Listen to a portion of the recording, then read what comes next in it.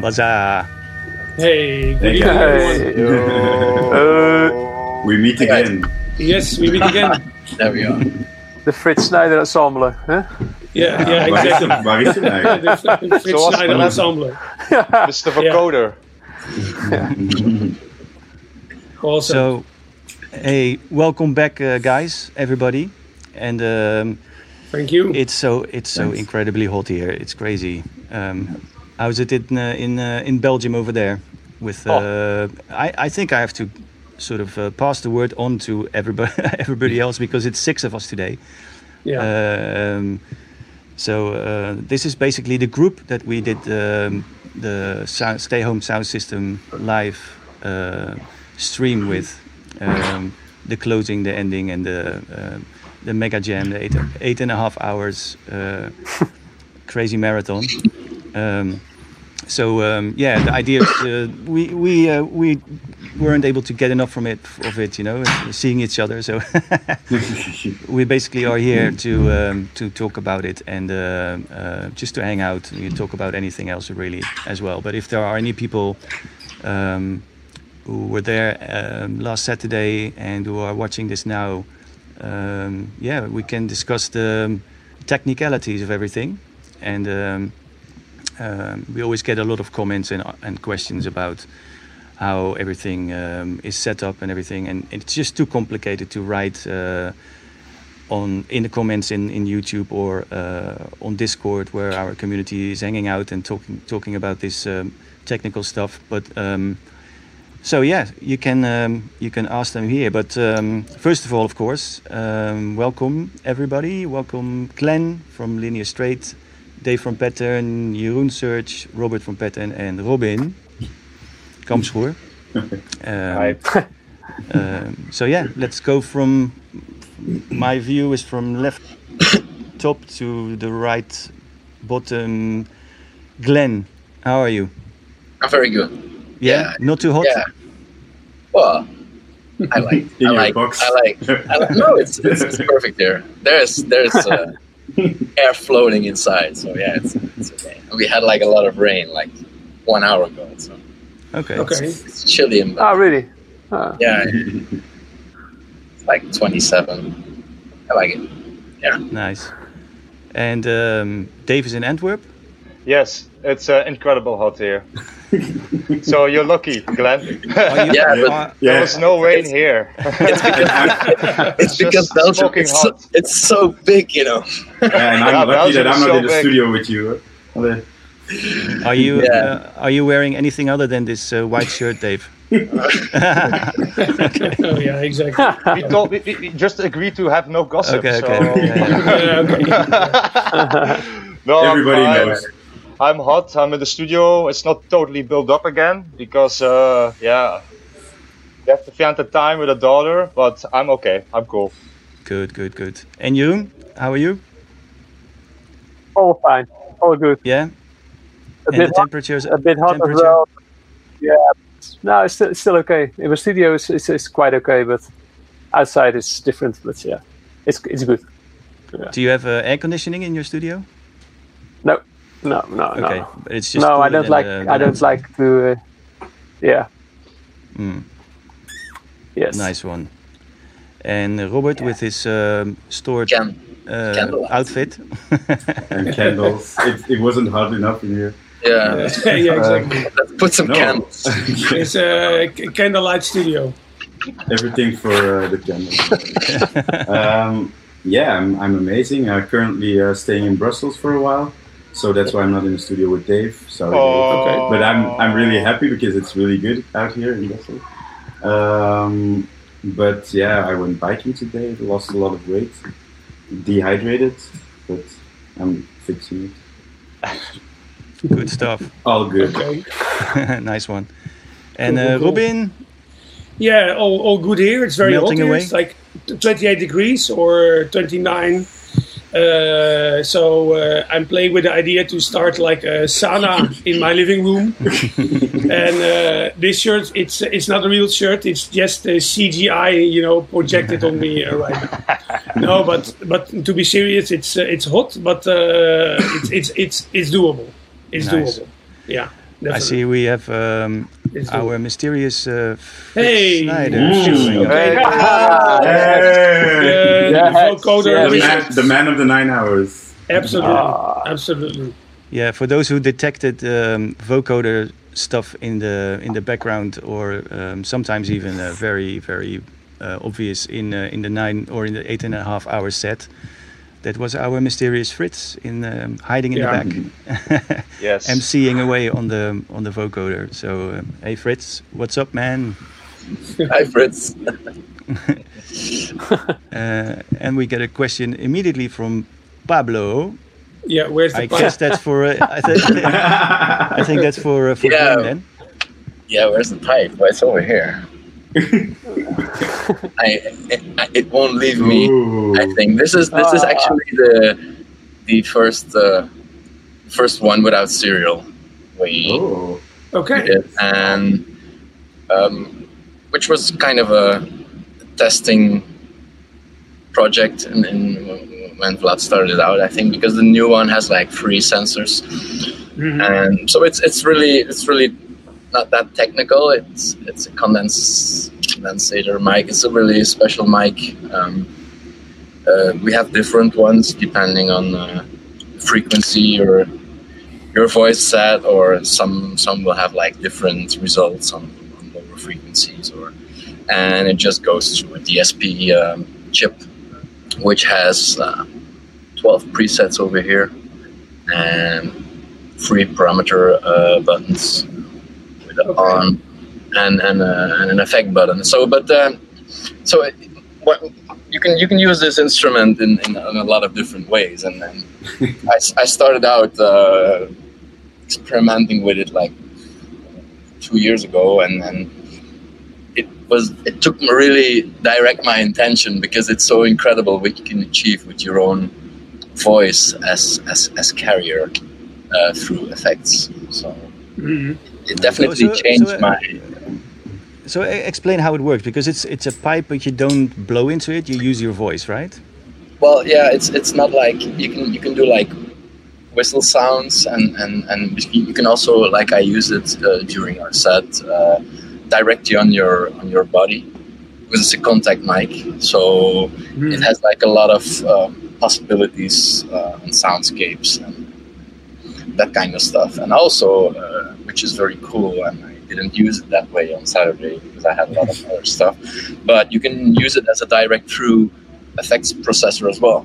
So you can use it after a synth or after a drum computer, and the crazy thing. And then it has like a connection through, so you don't need to touch the sensors to get like an active result or anything else. So it's really, really interesting. It comes with an external breakout box with a left-right balanced output and a separate power supply. So it's something unique. It's not for everybody, I assume, because it's not like I cannot sing or I cannot keep a tone in my vocal and it will sound okay with the pipe. It's not like that. So you have to know what you're doing and how to use it. But once you're through that part, the fun part starts. I think you scared some people in the beginning, because what you were in the frame as one of the first people in the studio, and people were kind of guessing, what the hell is this guy doing? Is this a bong or something? Good start of a party. Yeah, it was a combination of a lot of things, actually, because it sounded maybe like just one instrument, but there was actually a drone going on from the Scorn Dabasca from 12 Scorn. It's a really, really nice drone module, very, very simple, but so nice. And that was actually my basic sound bed where I took my first tone from the pipe on. And then you can do, like, if you stay in the chord, you can do like really choral stuff and really, really dark dungeon effects. So yeah, it was like the perfect match to get our 8-hour jams started. So, and it worked out well, I think. But that's how my feeling is listening to the opening of it. So yeah. Cool. And that was the pipe, but there were many other things going on. I think you brought 2 whole cases of Eurorack stuff, right? Yeah, so I'm I brought a lot of modules with me because for me it was also like some kind of a moment to experiment with some new combination and some new stuff which I got recently. But like I said, in my cases I try to always build like one voice or one synth in like one row, and one of the 7 rows I brought with me this drone row, and you can do a lot of nice stuff and with a few modules, and that's what I did actually. The main time machine was my Pulsar, which allows me to do like external clocking from him. So he got like the clock from Joachim, straight MIDI clock, and from there I just patched over actually. The Pulsar 23 you're talking about, yeah. Yes. So that was actually my main running thing on my system, because I did send a lot of triggers to external modular gear. Euclidean patterns to keep like the patterns interesting, and it worked very well. I always try to work on some kind of chords based sound, which I normally generate with WMD, Architect, which comes with a triad expander, which allows me to do like 3 VCOs into a proper chord.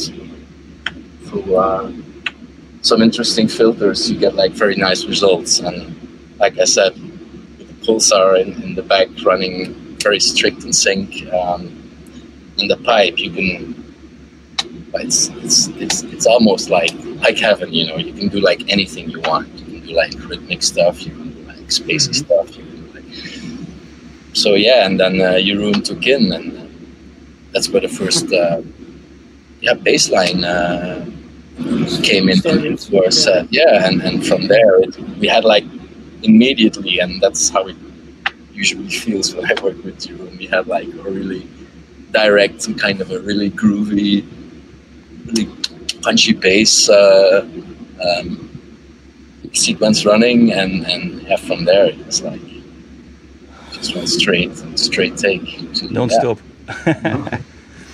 So cool. I think we'll come back to everybody's exact setup and how it was working with the other stuff from the other people who joined the gang, and how everything came together. But let's switch to Dave from Pattern and see what the special things were that he brought, because or should I ask both of you, Robert and Dave, because I think you were both on different parts of the setup, right? So Dave was so we brought a Soundcraft mixer so we could divide our own channels a little bit, because it's very hard for 2 people at the same time, at the same instrument. It's impossible. So I brought a drum computer, a Yomox, to have the 909 kick and also the hi-hats. But Robert has the 707 to fill it up a little bit and also have some percussion elements. Then I had synth, the Miyanoke XD, to put out leads, basses, and space sounds. And then I had also like a special synth from how you call this firm? That's Dirty Electronics Mute Synth, which brings more like uncontrolled atmospheres and bleeps, and which is nice to run through a delay or through reverb. So you have like this atmospheric thing that goes in the back and creeps on. I really like that. Yes. And Robert, he also had the Z1. It's an instrument from Korg. Yeah. With a lot of mostly like own-made presets. Yes. It creates a very, very nice atmosphere and like a really freaky little sound that you don't hear it. No, you hear it when it's not there, you know. So Yeah, so it's really on the background, creating little atmospheres, and that's the thing I do because I'm not doing this as long as Dave is, and I'm just focusing on a few synths and a drum computer, just do my thing with that and fill it up. And Dave is more like the kick and the percussions and a lot of very, very nice effects always. So that's our part in pattern. Yes. Because we were two, it's like a symbiosis, you know. Like we also in the rehearsals, we try a lot of different things, and then we took it with us into the studio and tried that out, because still it's all live, it's improvisation, and yeah, that's the thing. So you did discuss roles in advance? Not really roles, but we know what our roles are. We know what we have about the machines. The machines also make the role.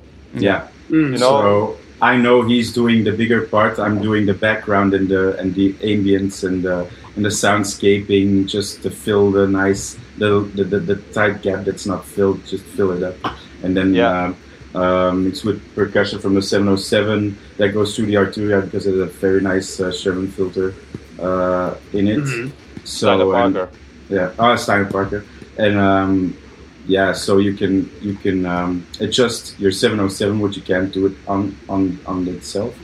You can adjust it with the filter and the envelope, and that's the nice filling up for the 707. Yes. Okay. Cool. Yeah, when you guys arrived and you opened the car, I was, oh my God, how are we all gonna fit this? Because it's, you know, usually there's enough room for projects like this, but with I don't think we've ever jammed with so many people at the same time here in the studio. So I was like, oh my God, are we going to have to build another station next to it? But we managed, you know, we set like up, a glove. It worked out in the end. Yeah, we managed. So, we just you know, shuffled things around and added some keyboard stands and I had a nice view made it fit. of Jeroen always. Yeah. And it's interesting because the most of our gear is a little bit dated. It's not so new, so we bring something like more retro sound to the table, you know. Yeah, I've actually never tried the Korg Z1. I know that it is from the 2000s, and it's like a virtual analog or even physical modeling synth, right? Yeah, physical modeling. It is. Yeah. Yes, yeah. That's correct. It has like 3 oscillators, a noise generator, and a sub generator or sub oscillator. And you can change the oscillators the way you want. So you can have the normal cross mod or the normal waves, but you can also go to flute or to guitar plug, and there are like 12 different engines in. And each engine you can choose like 2 times and then again divide it in 2. So actually it's like 4 oscillators. That makes it interesting because you can assign also 4 envelopes and 4 LFOs. So you can have like almost like sequences in one machine, but you can mix also with an internal mixer and with 2 filters. So you can do a lot of tweaking. It has nice effects on it as well, and the good arpeggiator. Yeah, so it makes an interesting machine. Okay. Not only for backgrounds, but also for lead sounds. We used not so much for lead sounds because there was already so much going on at the table. It was, you know, but yeah, it's quite a good machine for techno. Yeah. Okay, so let's move on to Jeroen and figure out what he was using, because by the time Jeroen arrived, there was very limited space left, and but we managed. Yeah, but we managed. Yeah, in the end we managed. It all fitted, you know. We managed to put it together. I took some space from Robin. Yeah, but I was able to manage that as well, as I decided to go for a really compact but efficient setup. But you go first. Yeah. Oh, okay. Well, I used 2 Behringer synths, the MS1 and the DeepMind 6. The DeepMind 6 I used for atmospheric background stringy kind of sounds, and the MS1 was just baseline. more or less like the SH101 Jochem used. Besides that, I used the MFB synth, an old one, the MFB synth 2, little blue machine. Electro Model Cycles. That's really nice thing. I used it to sequence the MFB synth. Besides that, also a TV3 from Roland to sequence an old Yamaha AN200 desktop synth. Yeah, that's about it. Oh, and a TR-09 to trigger the MS-1 and to play some 909 sounds. Yeah. And you mixed everything on Roland. Oh, okay. Yeah, on the MX-1, the Roland MX-1. I normally use it because it's easy to use it as well as a sound card for my laptop. But it has 4 mono channels and 1 stereo channel, so I can add some different machines in it as well. So I can use that to mix. Yeah. Didn't know that. Yeah, cool. And the space that was left to Robin. You said it was small and efficient. Yes. What did you bring? I brought this thing that people will know a little bit by now, which is called Rosbox, which is a free oscillator digital synth with a lot of extra nice features that has been routed through the Soma Lyra 8. And the reason why I routed it through it is because the Lyra 8 has a great mod delay and distortion. So I was able to put a bit more life into the Rosbox. And from the Lyra 8, it went through my Zone DB4 mixer, which has it's a 4-channel DJ mixer with high quality effects on every channel. And I used 3 channels of that because it has a routing matrix. So I was able to route the Rosbox and the Lyra through 3 channels simultaneously, so I could use 3 effects at the same time if I wanted from the Zone DB4. And then I had one channel left on the DB4, which was for my electrode analog rhythm, which, as people will know, is a drum synthesizer. So this time I chose to use very few like 909-ish sounds, because we already had 3 909 sounding machines in here. So Saturday I used the analog rhythm specifically to real-time create analog percussion that I normally not do very often, but that was So I came up with a lot of sounds that I've never created before, just because of the setup that we were all playing. So as I said, it was small, but in my opinion, really effective. Yeah. All right, I already see a lot of comments coming in how we decided to go or not go, or to send stuff into the live mix, or to when to restrain. I think we can be short about it. That's just that is just the thing of jamming together. It's a thing that just automatically happens. And we did discuss in the beginning. Okay, let's not all do everything at the same time, but just let people, one person start, and then slowly join it when you think you have something to add, and that all went quite organically. So there was no real. I think so too. There was no real strategy plan, or who goes first, or who goes. Who does what? It's basically all on the fly, and sometimes you get messy moments. Sometimes you get really nice moments where everything clicks together, and that's pretty much it. That's the nature of playing live. It's basically just listening to what happens, and then decide if you have something nice to add. In a way. Yeah. Well, there are things that we discuss, like.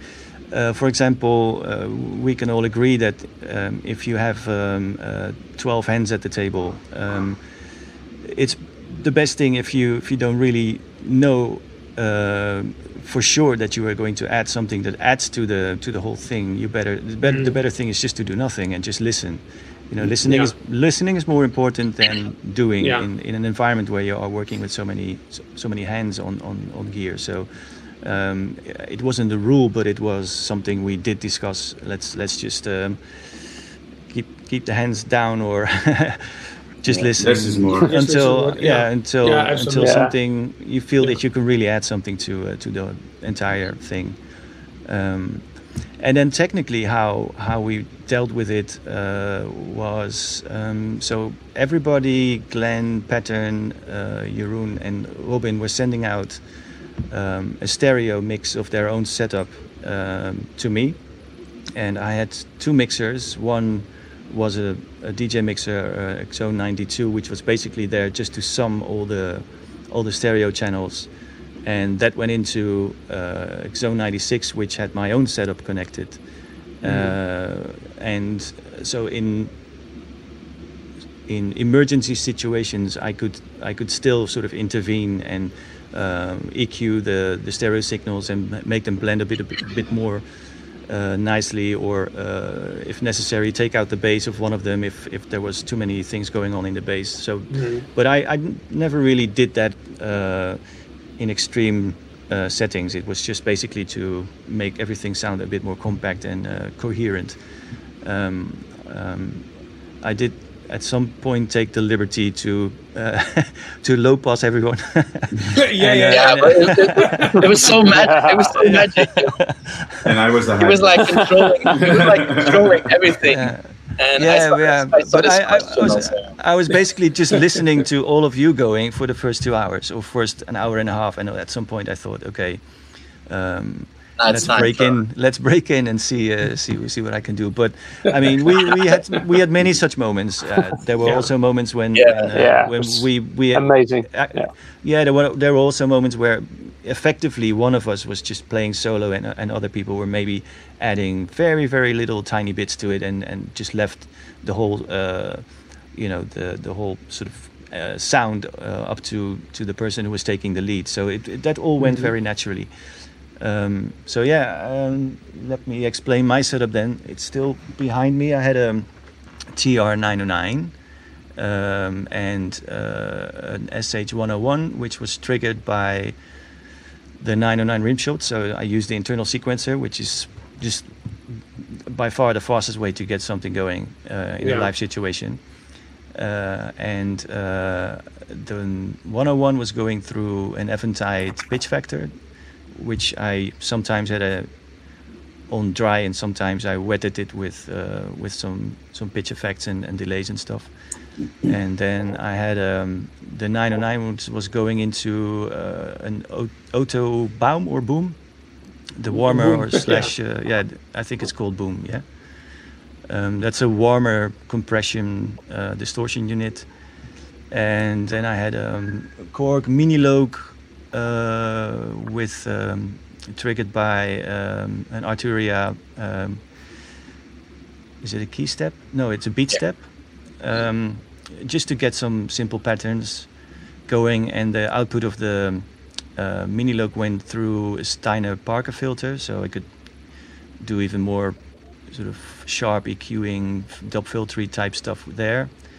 And of course, the 909 stereo I was going through a Steiner Parker as well, a separate Steiner Parker filter before going into the boom. So that's another thing that I use to shape the sounds, because like Robin already said, there were lots of 909-ish type drum machines on the table, and so I thought, add some flavor to mine just to be able to get different frequencies going. And let me see. Yeah, that was it, and that was all going into the 9.6, where I also had a Otto BIM. Is it delay? Is the BIM, right, or is that the delay one? Yeah. Yeah, which was on the send of the 9.2. So that basically was on the end mixer, so I could affect the whole mix with that at some points, and also use it on my individual channels. So yeah, that was basically, I think, the whole setup. Let me see if there is something going on in the comments that we should be addressing. Yeah, somebody was asking for the clocking. The clock, yes. That was Jochem actually. So. It wasn't me. It was just the clock. The clock was used was the 909. the SND Acme 4, which is the 4-channel clock, and I had every setup on a different channel. So if one of you would run out, I could reset it individually. And I did. You did a couple of times because when you changed tempos, sometimes one of our clocks would stop, and then you could just restart it again, and it would be in sync again. Yeah, the cool thing about it is you can stop and start individual MIDI streams. So if something goes wrong or somebody's going to run out, you can easily do it by not restarting the whole set, because that usually makes a much more dramatic effect than if you just punch in and out one of the setups. So that worked quite well. I did change the tempo a couple of times. I guess for you more or less unexpectedly, but we all went. Yeah, but that was fun. That was fun. That was absolutely fun. Really fun. Yeah. Oh yeah. There's another thing. Who brought that up in the comments? There was a speak and spell. Who brought the speak and spell? Yes, I have it here. It's my own modded speak and mod. Maybe you can see it. That feedback thing. Yeah, it's a feedback thing. It's a little bit unstable, but I modded it myself. It's a little bit. Yeah, it's a bit unstable, yeah, but it gives it a nice texture. So again, for backgrounds, it's like this. A little bit much unstable, huh? Yeah, 2 times I believe in the whole set. In 8 hours, 2 times a little bit glitched. Savano, right? I was just joking. I never saw it. It was the first time I saw it. So. Yeah, but normally it's pretty stable and doesn't peak out so much, because the amplifier inside is not capable of peaking out so much. So maybe it was the weather. Yeah, maybe it was the weather. But brings nice textures to the whole finishing stuff. I like to do the background sounds. I'm really into that stuff, and this kind of machine without these textures that you don't expect, that makes like sense in techno and ambient. So that's why I love it. That's why I build it. So is it me or do I hear reverb? That was a special effect of the day. Did you use it again now? Yeah, it's playing. It's playing again. Yeah. It's glitching again. Exactly. Okay. Yeah, it's like this. This is like the live jam, you know. Sometimes people were shouting at me, "Where's that right symbol coming from?" Yeah. And then it was just a person who left the table and forgot to turn off the. I remember that. Yeah. I remember that too. That was me. That was like. Yeah. That was funny. Sorry. Who has the bass drum? Yeah. Yeah, right. Who has the bass drum? Yeah. Yeah, the bass drum was not, or the bass in general was not always coming from one person. That was also something that kind of naturally switched around with when people took the lead. So there was no bass drum regime or. Because we made sort of a deal that one of us would have like a smiley thing. Yeah, we never used it. Never. And after that, no one ever saw it anymore. Yeah, we left it at the office desk. You can keep it, you're in control. No, I saw another comment about it was Glenn playing Pulsar 23. Yeah, actually, I did, but because I still remember, Jochem, when you looked at me and you were like, what is this kick, like 1 octave lower? I did. The Pulsar was running through the entire set, and a lot of hi-hats, but also the clap, and there was one long shot I did with the bass sound, so the second voice in the Pulsar. I mean the kicks of the drum machines, the other drum machines who were there. Like the 909-ish machines, the 707 and Robin's analog rhythm, they're all kind of centered around 100 hertz, I guess. You know, that's where the weight is, and that Pulsar is, I wouldn't say an octave, because it just goes down endlessly. There were some moments where you could just hear, you could just feel the wind, but it was like, where is this wind coming from? It was like, whoa, it's this one. So it's pretty. It can go like pretty low bass drums with Pulsar. It also has this really industrial option where you can push the drives on the channel itself and on the drum machine at the final output. So Robin knows it's like Lyra, and they all have a lot of distortion options in the way What did you run to trigger the Pulsar? Because it has MIDI and it has an internal CV sequencer per channel, and it uses CV as well. How did you manage it? It's basically it's a big patch bay. Mm-hmm. So you have like 6 separate outputs at the back on big TRS, which can function as like triggers in, but also can do like outputs, audio and CV controllable. Can be anything actually, and it has also the 8 Eurorack converters to crocodile clips, and from there you can do like any kind of triggers. You can trigger any voice separately. Each of them has a different clock as well. So Pulsar has its own clock. I was receiving your trigger sync out from your 909, right? Yeah, through the 909. Yep. It was coming from the. There was one channel short, so you and I were on the same channel on the SND clock. Yeah. Okay. So that's where everything started. So once he gets like his MIDI clock in, and you select on MIDI, you can divide on the Pulsar directly in his time module. You can take like 1/3 of the time, like 1/8, 16ths.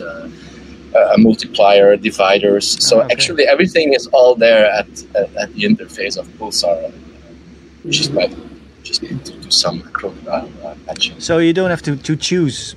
You don't have to make a choice how you run things. You can just use any incoming MIDI or any incoming CV. Yeah, you can use like his internal clocking just to trigger the voices internally, or you can use like his sequencer, which is not quantized.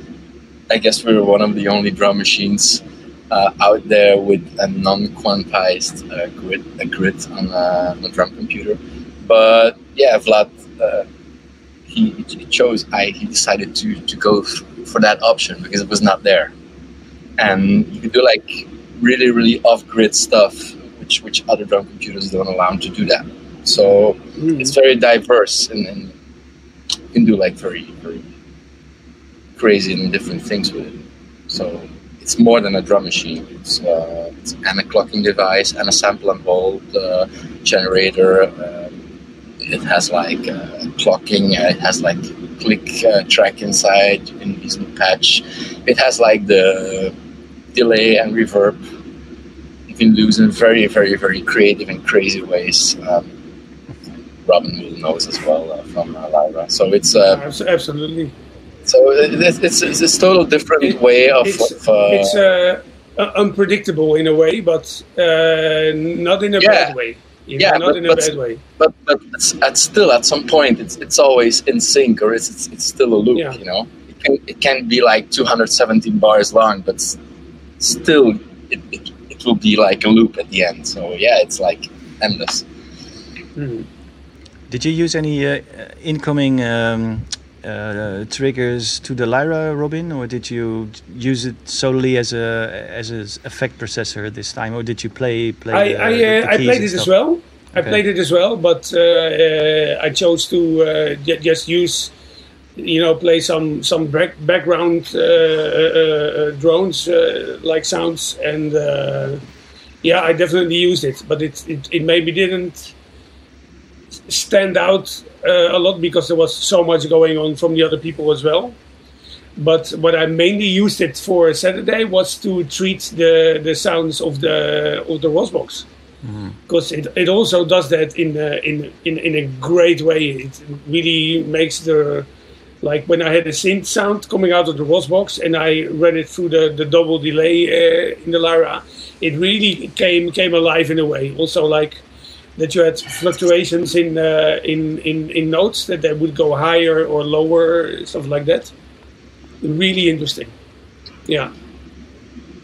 And it was the first time that I really did it like that. But I'm definitely gonna implement this in my studio here as well now, because I was really pleasantly surprised with the combination. Yeah, absolutely. Cool. Jeroen, you had I think by far the most gear going on on the table. How did you manage all the sequencing? You already mentioned this 303 thing. What is it called again? Yeah, the TB3 from Roland. Yeah, TB3. The small black. Yeah, it's just very easy to use as a sequencer. Very, very fast, very small. So it's perfect for live, you know. And it's just you can sequence one channel. So I decided to sequence the AN200 from Yamaha by it. So it was really that's how I used that one. Yeah. And how did you sequence the other stuff? The Electron Model Cycles sequenced my MFB synth.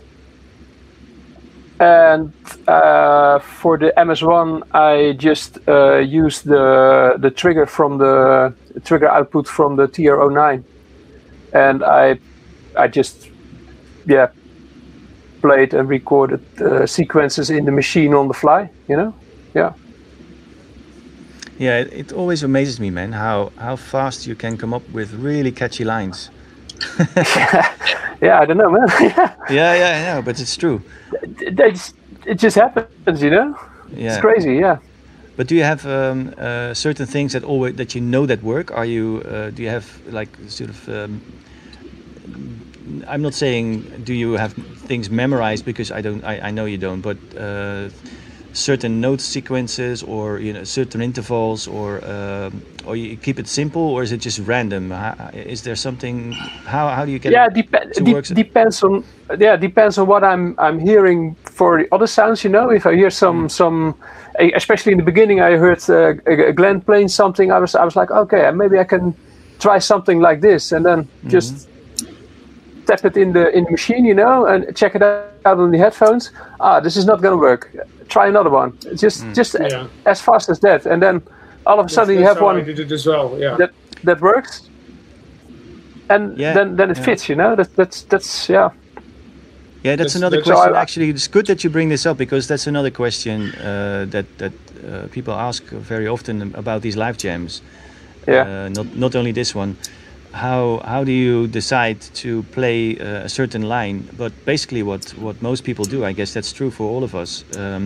Everybody has headphones, and basically you prepare something on your headphones on the cue, without bringing it into the mix. Without anybody else hearing it. You decide to bring it in.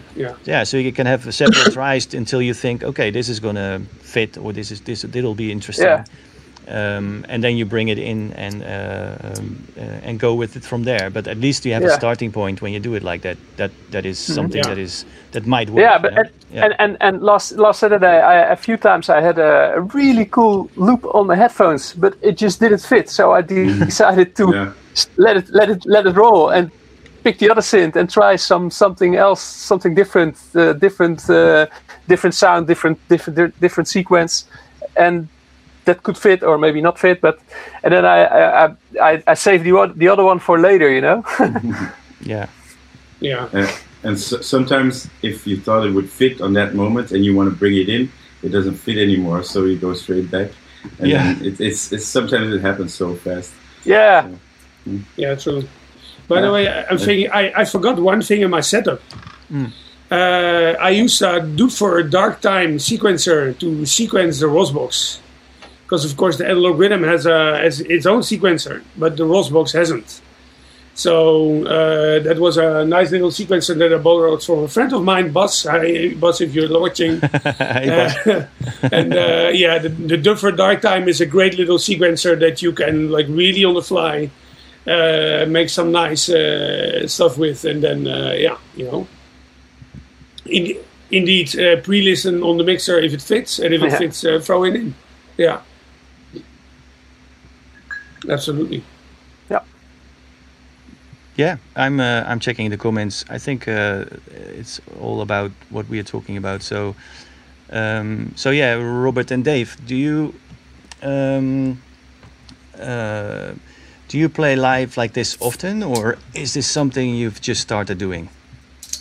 Well, we had the chance with you to come to store and play a live set back to back, improvised. So yeah. Like I had it a month before we were invited, and Dave has a lot of experience in the studio with live and stuff, but we just did a live set before that, so we had a little bit of feel of each other live, and then so it had to go quick. So this is our third live setup, but the third one in a row. So from the time you invited us, we just told each other like, we always have to play live. Okay, I knew that, but I mean, when you were in the studio, are you only sitting behind the computer? Then you must do things live as well, right? Or do you never work that way in the studio? Normally, we work a lot in the box. We do a lot in the box because it's, I don't know, it's easy in a kind of way. We have a good sound system, Genelec speakers, so we hear what's going on, and we know what we're doing. We can save everything. We cannot meet up because we're two guys. We cannot meet up every day, so sometimes it's good to save things and can pick it up again later. Mm-hmm. Yeah, okay. So that's why it's interesting to work in a box if you're with two. And we were never really triggered to use a lot more modular or analog. And because we have a very little time together, because Dave has a wonderful daughter, and I have quite busy life as well. So it's hard to meet up. So then we weren't really triggered in a way to take the time to come together and play live or work with more modular synths. So that's the reason. So thank you, Joachim. Yes. Yeah, it was a pleasure, guys. It was a pleasure. No, but I was just wondering because it seemed to come to you very naturally. So I thought maybe you have experience jamming in the studio, or because that's something we hadn't discussed, you know. Yes, we did it before, but not so often. Yeah, also, because of the Corona thing that went down, I had the time to put everything from hardware back together. But I was still missing some things like a good studio mixer to hook everything up. So again, like Robert told, when we came to store the first time, after that we bought a mixer, and now we have more like a hardware studio setup already. So in the future, our production is going to be more like hardware based instead of out of the box. Yes. You caught the bug. Yeah, we caught the bug. Good. Nice one. But it's really nice to improvise with hardware. You know, for me, hardware has always been like outside of the box because I want to get inspired by a synthesizer or with drum machines and take that inspiration back and put it into the computer to other use, and like get out of the frame of working in the box. And that's why I bought most of my hardware, just to escape from that. But actually, like Robert already told, I'm making music a long time, and what I tend to do was go to friends and bring a piece of hardware kit, jam on it there, maybe leave it there or bring it back home, whatever the situation was. And that's actually why I bought hardware. But no, I got the virus, you know. So and the nice thing about it is as well, 3 times we played in a row, and were 3 times a different setup, and it was 3 times a really different sound. And that's the thing I love about machines. It's that you can take your machines and you can create a sound that you already somewhere know what's it gonna be, but it's always improvising. And then the next time you take another setup and it sounds totally different. And if you're in that mood, go for it. So that's it's endless possibilities. like the box where everything is stored, it just broke. So yeah, really nice. Well, it's great that you caught the bug and discovered this this new thing, or this thing that you haven't done before so many times. Because it's a really liberating way of making music, even if it's just for fun, just to jam out. Yes. Plus the feeling of having knobs and just things to twist. Yeah, it's much more satisfying than just click on a mouse. It's raw. Yeah, the hands-on. You have everything in control. Much more hands-on approach. Yeah. Yeah. Voilà. Yeah.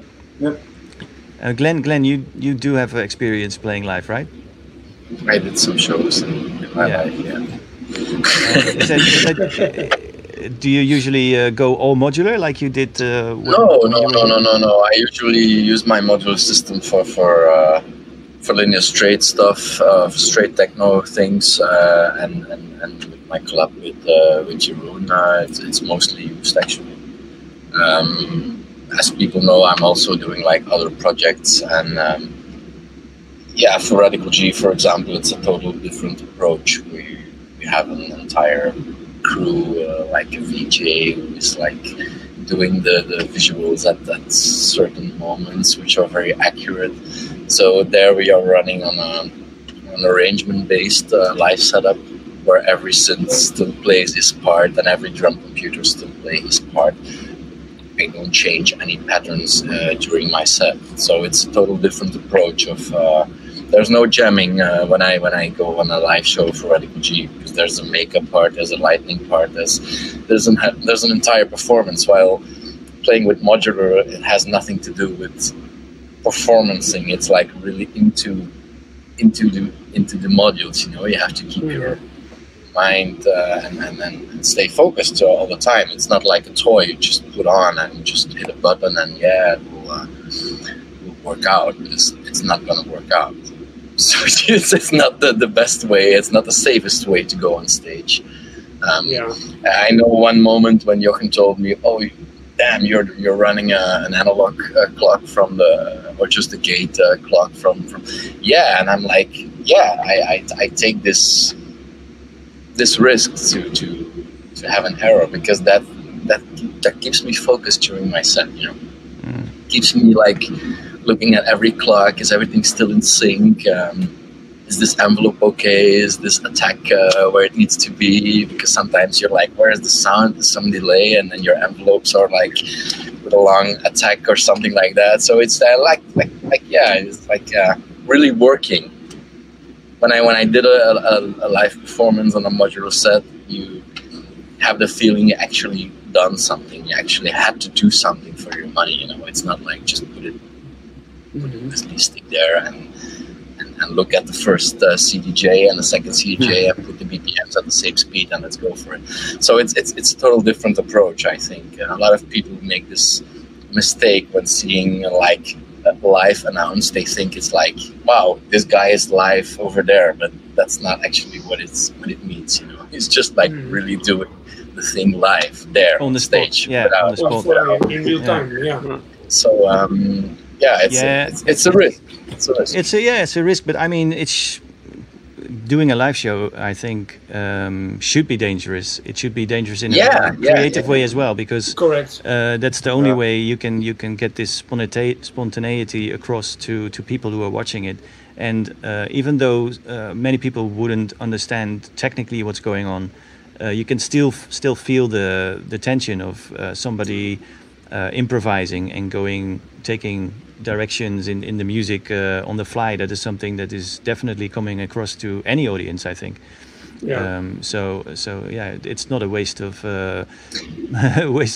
carrying all this stuff around. There is definitely something special about doing it in such a risky way. Yeah, and also you have the control. Sorry to interrupt. You have the control. Like I can bring this BPM down, like Robin said. So you took everything down at a certain point. So we were like running really slow, and then out of a sudden somebody like multiplied his bass drum, so he was actually running on the 132 again, while everybody was like in the 60s somewhere floating around. So you can do like crazy things with clock dividers and different timings. Sorry, Robin, go ahead. No worries. What I wanted to say is that what I like about playing live is when you start to experiment while you're being on stage in the set and you have a crowd in front of you and you start to experiment and that you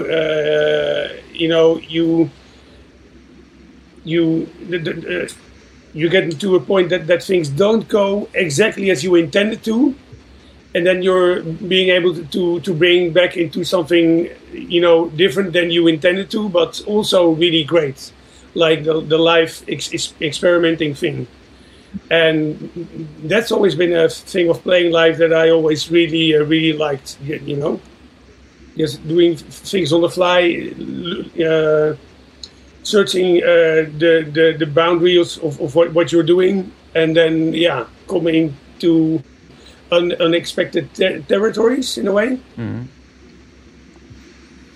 And then even if sometimes people hear that things aren't going exactly as planned, I think people will accept it because they know it's live. You're doing a live jam on stage. Yeah, it's like surfing. Sometimes you catch the wave and sometimes you don't. Yeah, it makes it human. Exactly that. Yeah.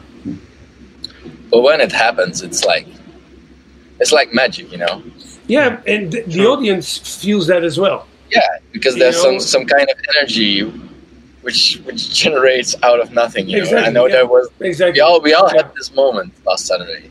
I know every one of us had this particular moment where we all had okay, so now now it really falls together. Yeah, absolutely. Remember your roots piece and Robert and your pieces as well. I also had a piece when Joachim actually took it over for the first time, the really long part where you took everything into low pass, and we were turning our filters up, and we were like, "Fuck, where is this high?" And there was one guy not even looking up, and he was like, "Yeah, but I have it all under control here." and that's it. That's part. I don't know where it's at. I think it's at 3 hours or something.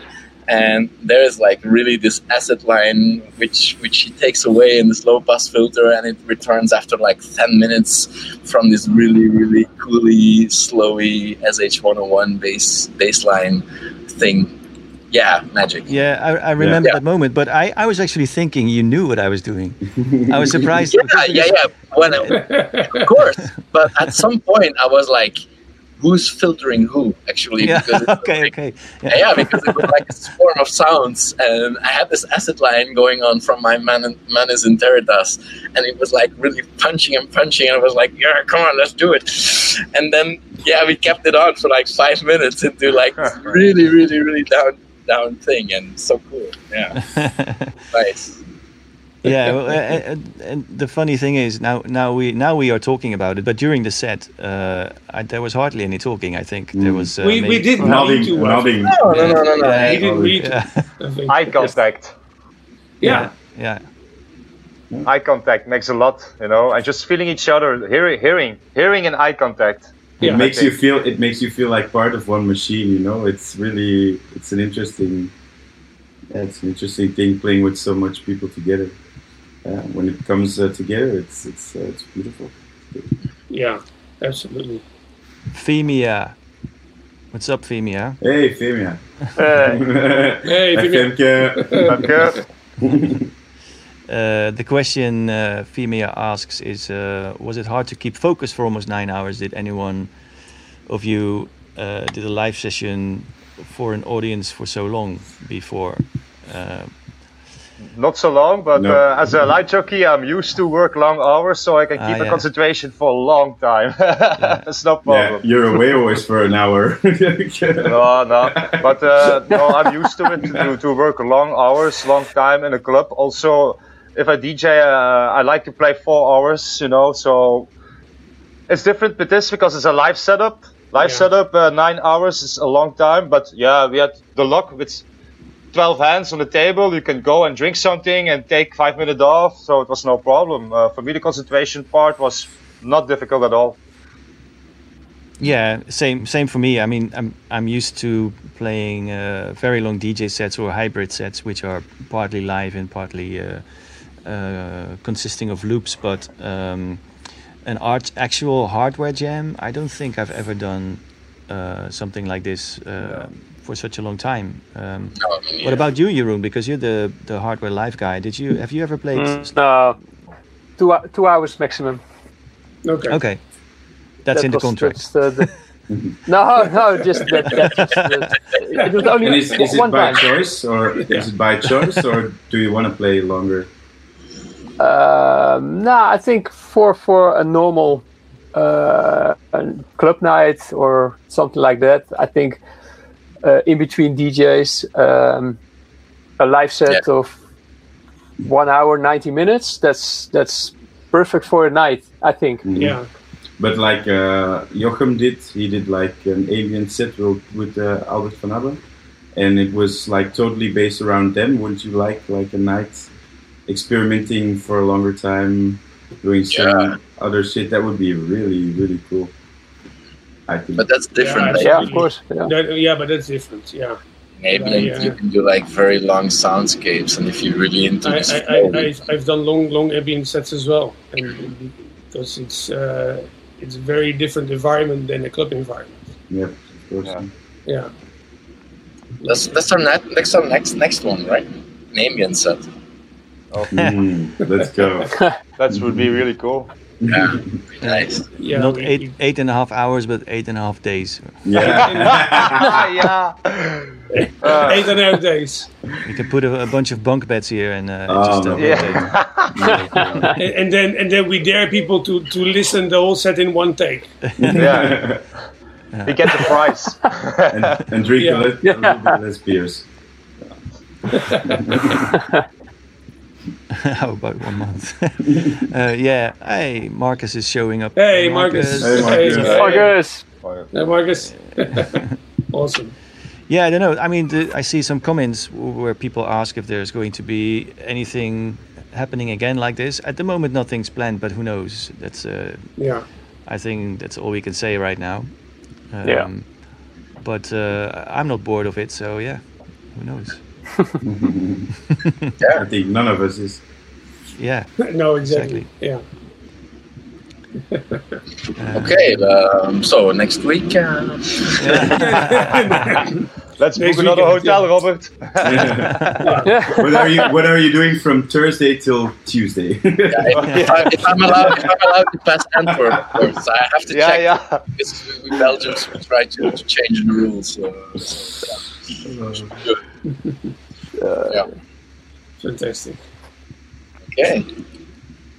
No, it's a great experience for sure. I mean, I've done many live sets in the past, and I have never played for this long before in a live setting. No. But it's Sander was so disappointed it wasn't till sunrise. Oh. It was close though. Huh? Yeah. Well. How did we decide to end it? I don't even remember that. Was that everyone's back was hurting? No. Yeah, I think so. Yeah. Okay, so let's see if we can get any more technical things going on. I see something about kick design techniques, but yeah, I was just going through the comments to see if there are any specific questions to.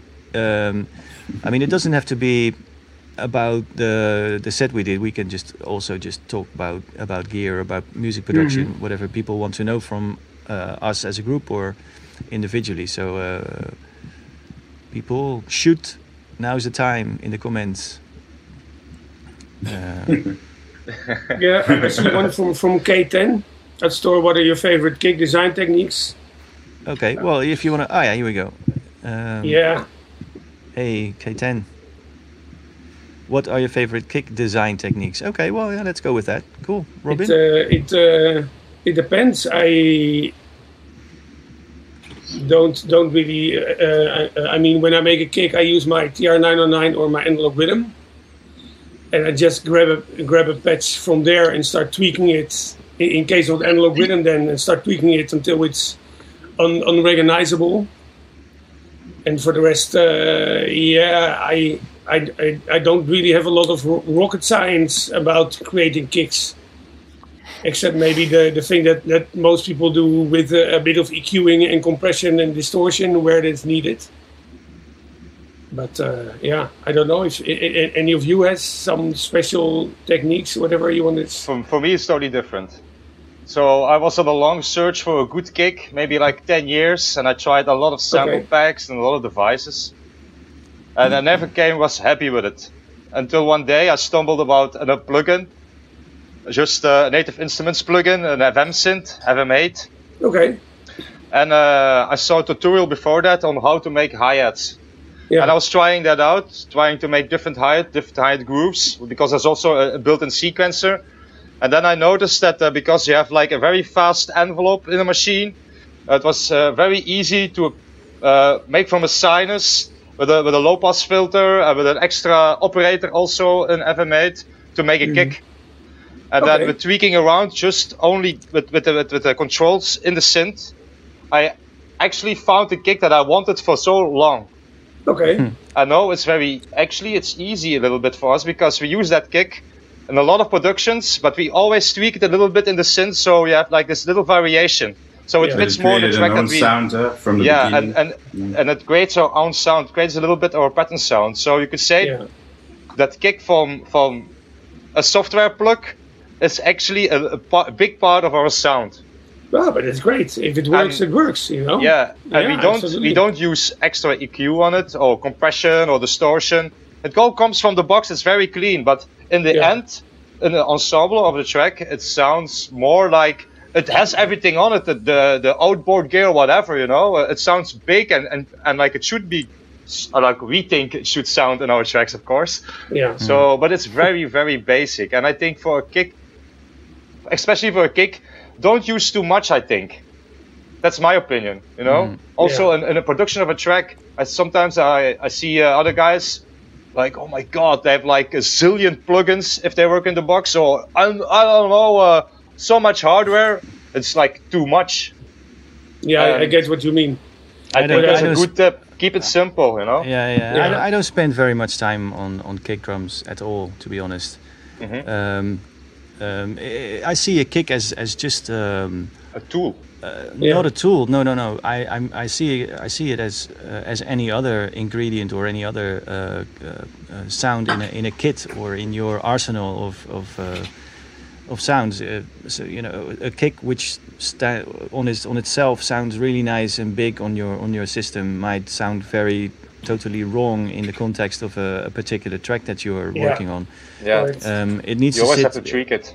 Yeah, it needs to sit well with the rest of the sounds, and sometimes that means you have to really give it some attention and to roll some high or maybe roll some lows and to make it sit better in the mix, or sometimes you have to overdo it and make the kick like a big feature in the track if that's what it needs. And other times it's just there from early on. It depends on the track. It's part of a kit, so it should also be the texture should be either contrasting or going together very well with the rest of the sounds. You can choose to make your kick some sort of thing sort of in the bottom doing like a thump, or you can have it like a dang, you know, in your like face. In your face, and everything in between is possible, and whatever fits the job, I think is the best way to go about it, instead of trying to overproduce it and focus too much on it, because just make it fit, you know. That's my approach, and usually it comes from very simple sources. I saw a comment from where is it? It disappeared already. Layered kick sounds from Synchrotron. I never layer kick sounds. I'm too lazy. Too lazy for that. If a layer a kick, it's from a TR-909 sample that I made myself, that I loaded in my analog rhythm. So I have my own created TR-909 sample, which I maybe layer with a kick sound from the analog rhythm to give it a little bit more character. It's not necessary that I do that often or whatever. Mm. What about you, Jeroen? Are you a not kick at all. layer? No, not at all. Just like five layers every track. 5 layers. 6, 7. 6 No. yeah. I in all those years I only use a TR-909 for the kick. Yeah, always. Sounds great. Can imagine that. And just straight from the machine into the mixer, no compression, just EQing, and try to do a proper mix on the table. Exactly. Yeah. Yes. So then it sounds powerful or not. Depends on what you need. But I don't layer kicks or stuff like that. I don't know. No, never. And you, Glenn? Are you a kick expert? Well, you have the Pulsar 23, so you have plenty of kick. I don't know. I would say this bass drum discussions.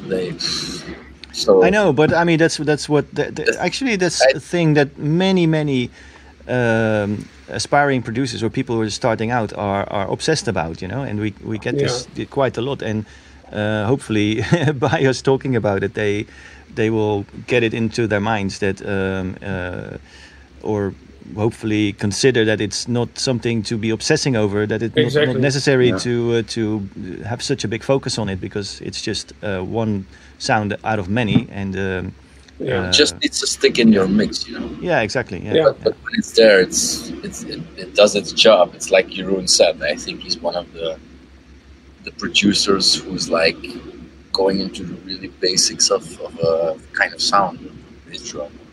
Like he says, he's going straight into a mixer without compression, and just leave a 909 doing his job where he's made to do for. And that's his job. Like punchy, a little bit edgy around 100, like this really kicking techno bass drum. But it's like, for me, it's like, I don't know. For me, a good kick is between my hearing, between my ears. I think I need to hear my bass drum. I still remember. I come from this period where we didn't have like any plugins or any visualization of the bass drum. We were like using a 909 into a Mackie mixer, a 32.8, like we all had. Yeah, same here. Yeah, and 909 through Mackie, and that's it. The first thing I did when this kick came into this mixer was like turning the gain up, because I wanted to see some red action, I don't. Okay. Yeah, it needed to come down, but I still needed to have some red action. Because there, I felt this 909 bassy punch, And then you start turning the knobs without even knowing what you're doing. When I was 17 years old, when I first visited my first studio, I didn't have any idea what 100 hertz was about. I just turned around and it was like, wow, this sounds really good. Let's take it. We didn't spend that much time on a bass drum back then.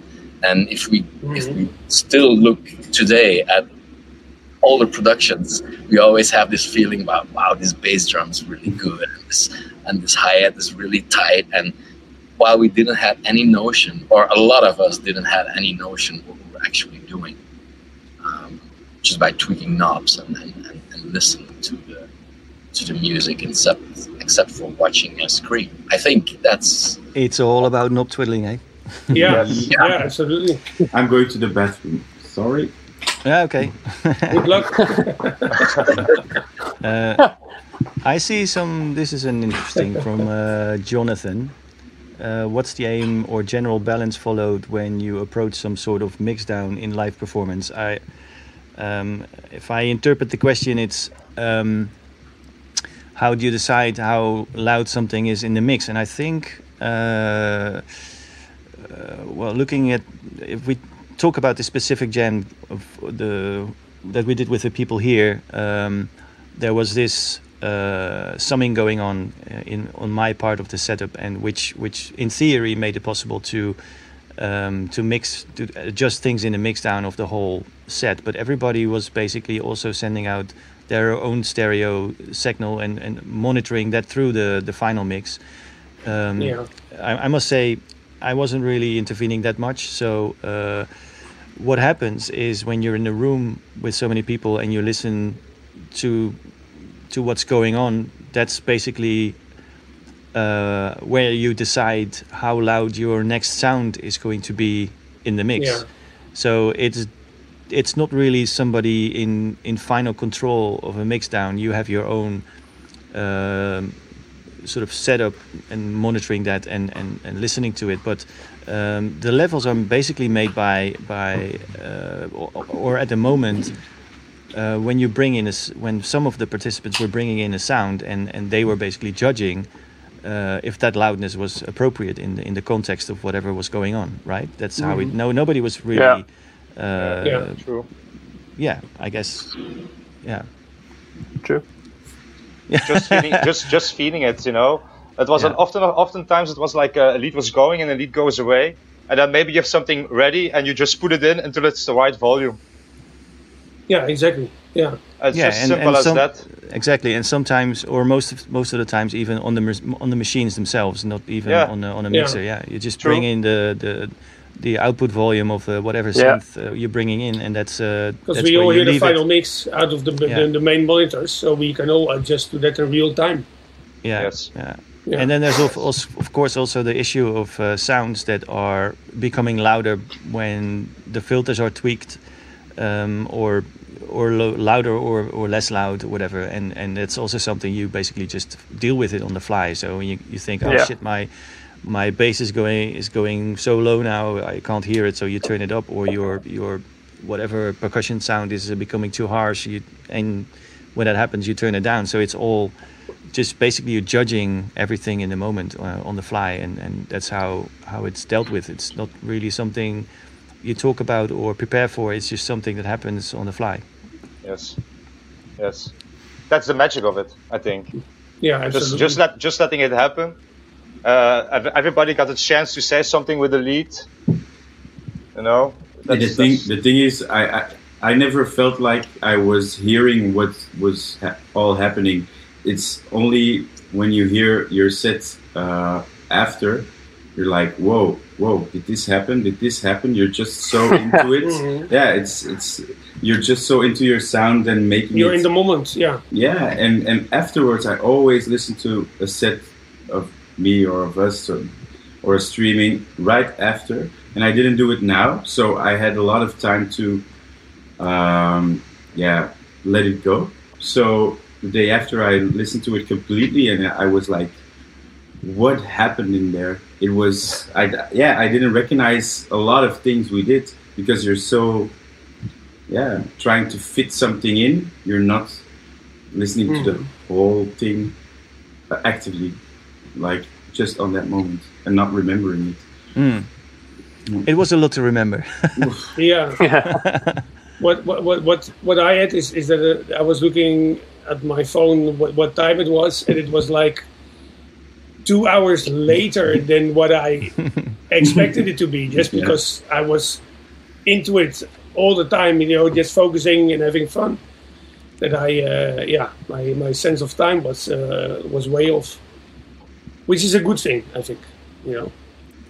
We have to say hi to our friend Miguel Tadeo. Hey, Tadeo. Hey. The great set, by the way, with Speedy.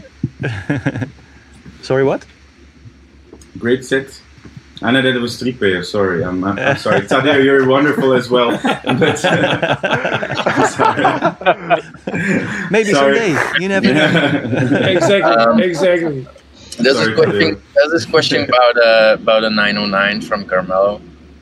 I've seen this passing by already. Yeah, go for it. What was the question? Well, if guys from a 909, do you prefer the individual outs or the master out? Well, times when I had a 909, it's different because the left-right has some kind of a compression, a natural compression when putting everything together through his left-right. And the sounds are panned a little bit as well. The stereo out. Yeah. On mine there. An individual outs, you have like more control on your desk, depending on. are you doing the job? But yeah, it's I don't know, Jochen. Yeah. This is a question from Carmelo. I'm probably butchering his name, but whatever. I use both. Depends on what I'm using the 909 for, but I don't know about you, Jochen. Yeah. No, it's of course it's always different. For studio productions, it's obviously fun to split everything out, so you have more control over the individual sounds. But for live, that is a lot to keep in control. So usually for live, I separate the kick, which I did on the live side on Saturday as well. Because on the stereo mix, the kick usually appears very low, and if you EQ everything from on the stereo out, then the rest sounds a bit out of balance. So I ran the kick through its own separate channel to be able just to shape it a bit better, because like I said, a kick always should fit in the context of whatever is going on, so that gave me a bit more control over how to shape the kick for certain situations. But the rest of the 909 was just stereo out. No, even mono out. I just used the mono out, but that was going into a Steiner Parker filter into the Auto Boom, which together is a very, very potent combo, because you can do compression and warming and filtering, and make it sound very much unlike a 909. Even there's no pitching going on. There were some parts where I use the rim shot as a tom, or toms as very high percussion, because all the lows were filtered out and it was just some ticking sound or whatever. So it's for live, it's probably better just to not split out too many things, unless it's your only instrument. But for studio productions, it's actually quite fun to use an 808 or a 909 or any drum machine. Whatever drum machine, and just split out all the channels and do different things on different channels, different effects chains. You can write albums just using a drum machine if you do it like that, but the variations you can get are just immense. So I think that's more of a studio approach, I would say. But a 909 is always in the discussion. It's such a we keep talking. Did you guys see this? No, what's that? Is that one sound? This is a 909 bass drum. It's a Just Van Ross clone, and it's like 99.9%, and it has like this extra drive, and it has this extra pitch decay here.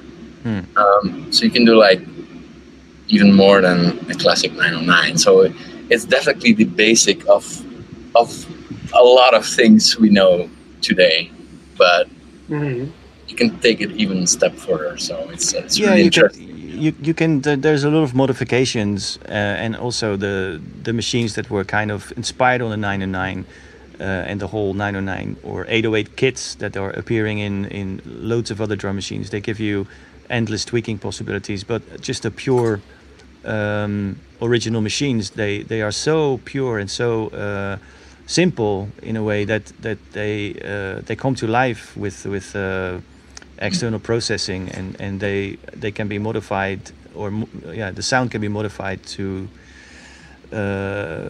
beyond recognition. So it's just a very they're just very simple but very potent machines. All the frequencies are represented. Programming inside the machines is also very much fun, because there's a special spankiness to the machines if you use the internal sequencers, because of the accents and the levels of programming. There is some kind of feel to them, I guess. I mean, you always hear people talking about it, but it's true. It's more funky than just hitting MIDI notes and or drawing it out in a DAW or something. So yeah. What about you, Jeroen?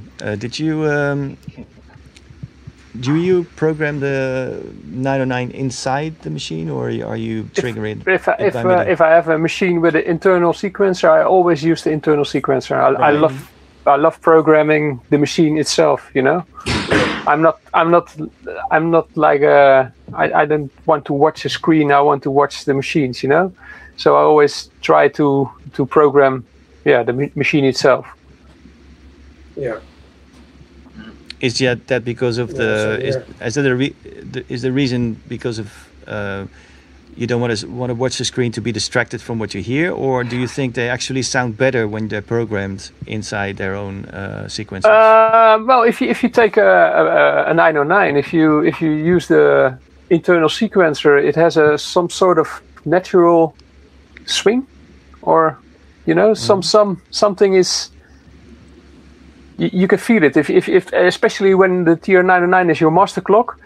There is something different in a track going on than when you sequence it through Ableton or through something else. At least in my opinion. But there's a certain swing in the 909 that you can. It's one of the reasons why people love the 909 sequencer, you know. Yeah, but I think it's also in different drum computers as well, and it's just I love just playing with the machines itself. Mm-hmm. Yeah, just because it's easy, it's fast, and I'm not also that good with computers, so that could be a point as well. But I hear you. Fair enough. Wow. Yeah. No, but yeah. No, it's I prefer internal sequencing. Yeah. Yeah. Well, it is definitely a different way of making music because it's not linear. It's you start with one pattern and then sometimes you just use the individual sliders on or knobs to change the volume in real time. And other times you just copy patterns and make variations, and that's a whole different approach than having one loop going in a DAW and then just decide that you need a break after 32 bars. When you have these patterns going on, which are programmed to be following up on each other or make variations of the main theme or whatever, then you basically can recall them on the fly and even control certain things on the fly in terms of sound design, and it makes it more like playing than you have an interaction with the machine, and it makes the whole thing more playful. And it's you're right, it's much faster to do it like that. Yeah, and maybe also because of the fact I always when I record something, it's always one take, So I just press record. I play a track, I do a track on the table, and that's it, So I work really fast. Yeah. Yeah. So one take it or leave it, and when you don't like it, you ditch it, and when you do, it's a keeper, and that's it. No going back. That's it. Yeah. Yeah. No. And you don't even multi-track your stuff then. No. Left, right. No. No, but I think that could be seen as a multi-track theoretically. It's more than one. Yeah. You see, you're multi. I think that's really cool, and that's what I'm trying to do also now. Just no multi-tracking. Just do one track, hit it out, and that's it. Well, I'm actually considering doing multi-track now because. Yeah. Okay. Yeah. I need to learn something new, Yeah, because I came out of the box now. The one track only thing deal is cool, I think. Yeah. I understand. In the months to come, that's the thing I'm gonna do. Just one recording, get it straight. That's it. Yeah. No recording mixer data. Just presets in the machines maybe, and. That's it. Yeah, but then you should record also the sounds individually. The separate sounds, just small parts, so you can use it in live sets. I never did that before, so all of my entire back catalog of music I cannot perform live because I just don't have loops. So that's a limit, you know. That's a good tip. So, yeah, that's why I need to record multi-track. Yeah, okay. Yeah, but you don't have trouble coming up with stuff on the fly. So you could also think, okay, you know, this is the stuff that is my output as a producer in the studio, and then when you play live, it's that you don't play your well-known tracks, but you can still come up with absolutely amazing same vibe stuff. That's what when we did the session together, Jochem, then I already thought, okay, maybe it should be more like improvising on stage, because nowadays I just use the laptop as well, you know, just to be able to play some of the more well-known or famous tracks. But playing the session last weekend, you know, you can do amazing things without any preparation in a way, you know. So that's for me, that's quite game changer, I think. Yeah. Okay. Yeah. Well, that's good to hear. By the way, Mike Storm was asking you something earlier, and this just got it answered. So thank you. He was talking about the multi-tracking thing. Yeah, about multi-tracking. I do multi-track pretty much in a very simple way. Usually, it's just 8 or maximum 16 tracks, and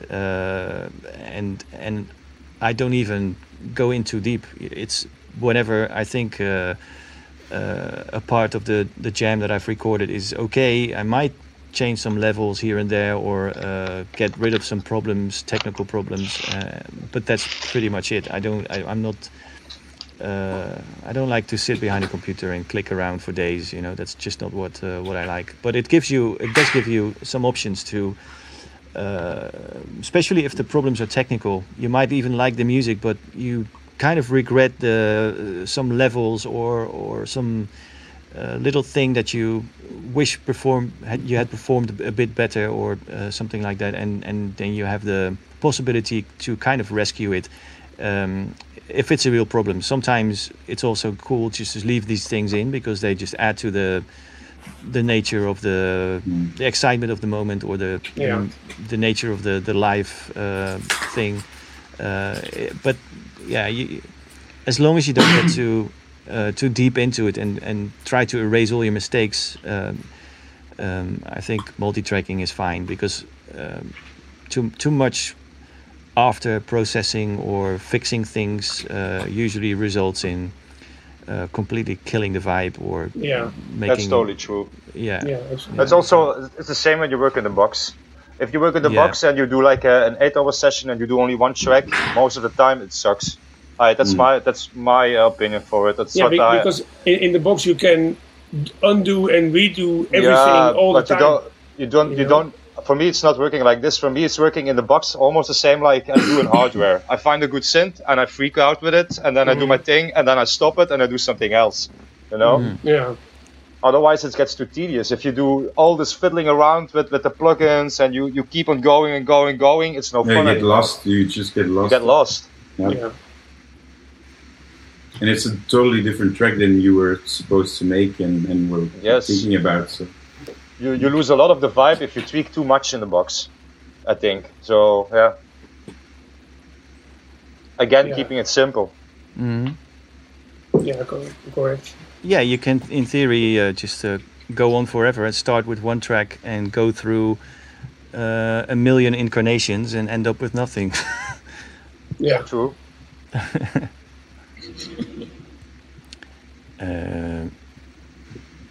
So, let's see if there's anybody in the comments. Yeah. I thought it was a joke, but we discussed. I have to scroll back to this because it's already a while ago. Okay. But we discussed the kick obsession. But I kind of caught some people who wanted to have the same discussion about hi-hats and snares. I see a snare porn is real. Yeah, but I thought it was maybe a joke. But anybody has any ideas or things, or maybe secrets to create hi-hats which are not from hi-hats machines or from drum machines?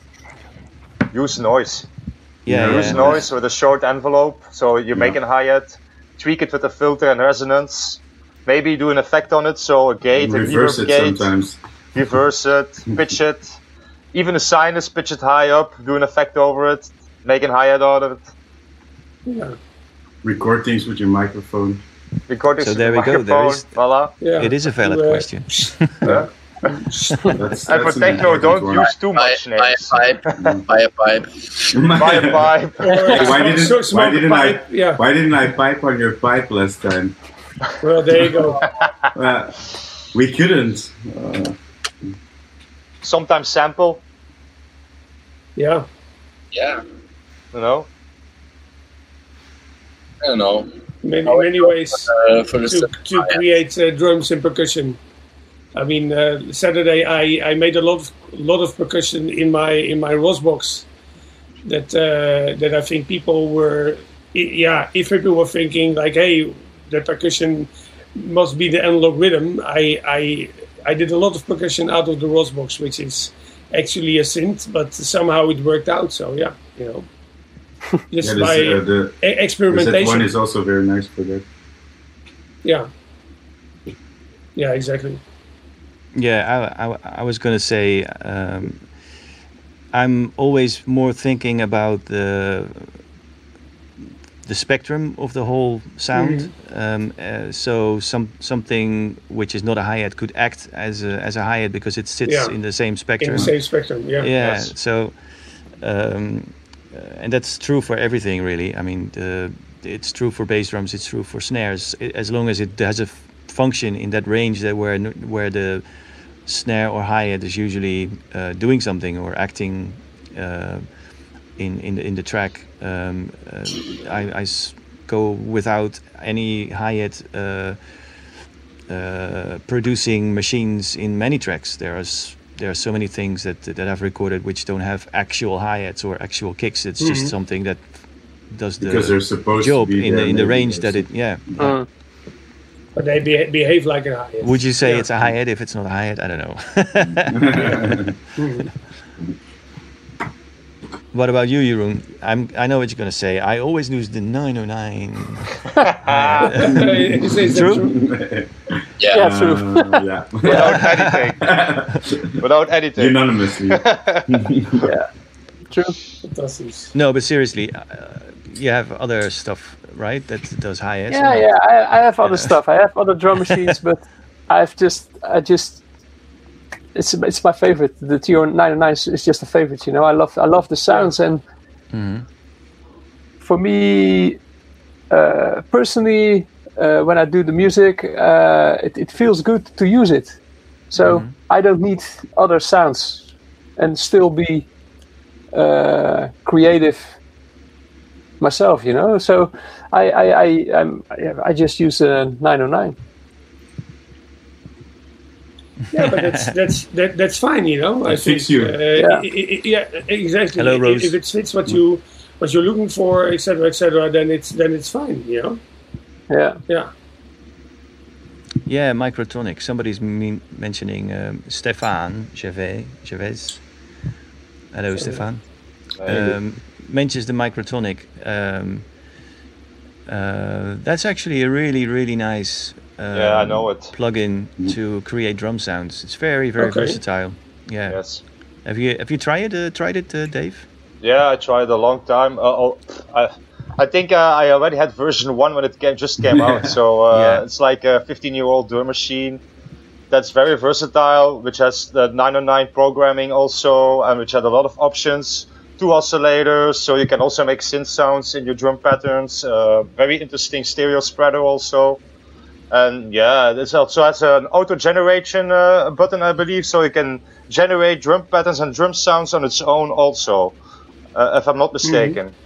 I think it's a cool sounding device. It's been here for a long time, and in the box, I think it's a good help. And for hi-hats, for example, there is indeed a good noise generator in that really works well for electronic music. So yeah, it's recommended. If you're in the box, recommended for sure. Very nice. Here's an interesting one from Ek Dojo. What's up, Ek? Hey, Ek. Can't you get the same pleasure with the Elektron Rhythm? What the rhythm is missing compared to the 909 in your opinion? I can comment on that. I have both. I would say the 909 has just so few features. It's very hands-on. That it makes it a very, very immediate machine. You every feature just have, counts. Yeah, exactly. That's the right way to say it, because it makes you work really hard to get something out of it. But it's all on your fingertips. It's the range of the sounds isn't very big. There's some pitch going on, some decay, and that's pretty much it. And then you have the balance between the individual sounds, which can make it sound very different. But all in all, it's a very the range is very limited, and with the analog rhythm, it's endless. Really, it's just huge. Yeah, so you, especially when you start importing your samples, and even just with the sounds which are preset or are built in, there is an endless variation of possibilities, and I think that's the. There's something good and bad to say about both. If I might elaborate on that, because I also have both, and I bought the analog rhythm to replace my 909 in my live and hybrid sets as a live machine only, and the analog rhythm ended up being one of the most important machines in my studio as well. They're two different machines, and I don't think one is better than the other one. They're just a bit different. But what I like about the rhythm is that, contrary to the 909, the rhythm has been developed as a drum machine for electronic music, and like the sound design possibilities are endless and are, in my opinion, are absolutely great. And if you want to have 909 sounds out of the rhythm, well, just load in a sample set as I did. I sampled my own 909 and loaded it in the rhythm. And then you can also treat 909 sounds a bit different than what you normally do, and they also sound absolutely great. So I think they are great machines in their own right. That's what I think. Huh. Yeah. Yeah, and the 909 is just because of its limitations. It's a lot quicker, so you have to go with what it can do, and that's it. And then 909 is a lot quicker. Yeah, and then dress it up in after the machine, so you can run things through effects and stuff which are built into the analog rhythm. They have internal effects and internal modulation and stuff. So if that's your game, you have to make sure that you connect your 909 in a setup which makes it possible. But I wouldn't say one is I wouldn't prefer one over the other, but it's usually takes me longer to do something on an analog rhythm than on a 909. 909 is just that is true as well. It's just there in an instant, and you go with it. And if you don't like it, you don't like it, and that's it. There's no there's no wasting of time. Basically, if you start something on it, it's you take it or you leave it. And analog rhythm is a bit more like working in the box. There's a lot more tweaking going on once you get into it. So Glenn, have you been able to spend much time with the Pulsar? Because I'm seeing yeah. We've spent hours. Okay, make us drool.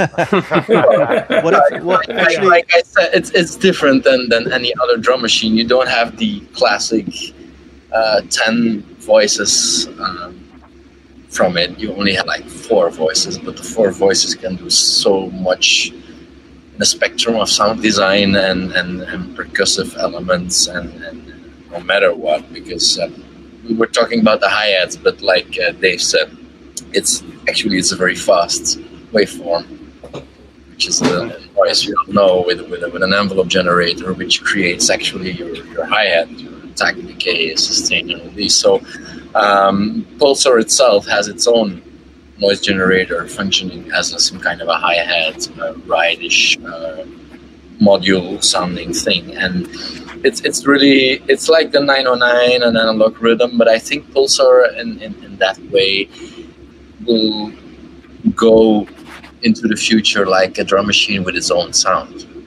So it's not like the classic thing you'll find inside it. It's not like I'm going to buy a Pulsar or a 909. Those are like 2 major different things, you know.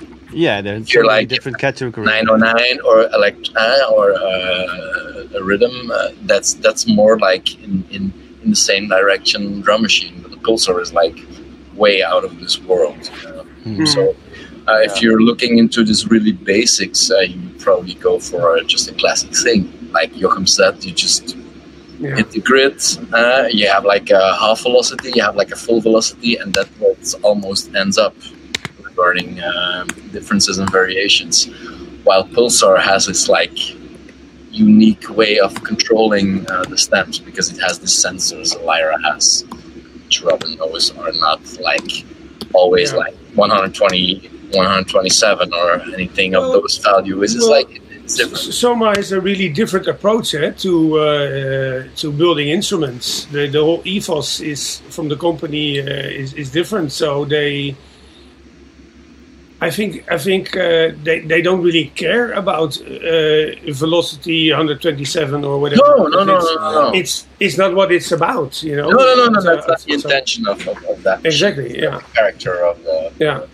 So Glenn, do you feel you're spending when you're spending time on the Pulsar? Are you endlessly tweaking it, or can you also use it in a way that, for example, if you think of something and you tweak it and then you're happy after, I don't know, some well, it's always that or question. Is it one of these things you get lost in, or how does it work for you?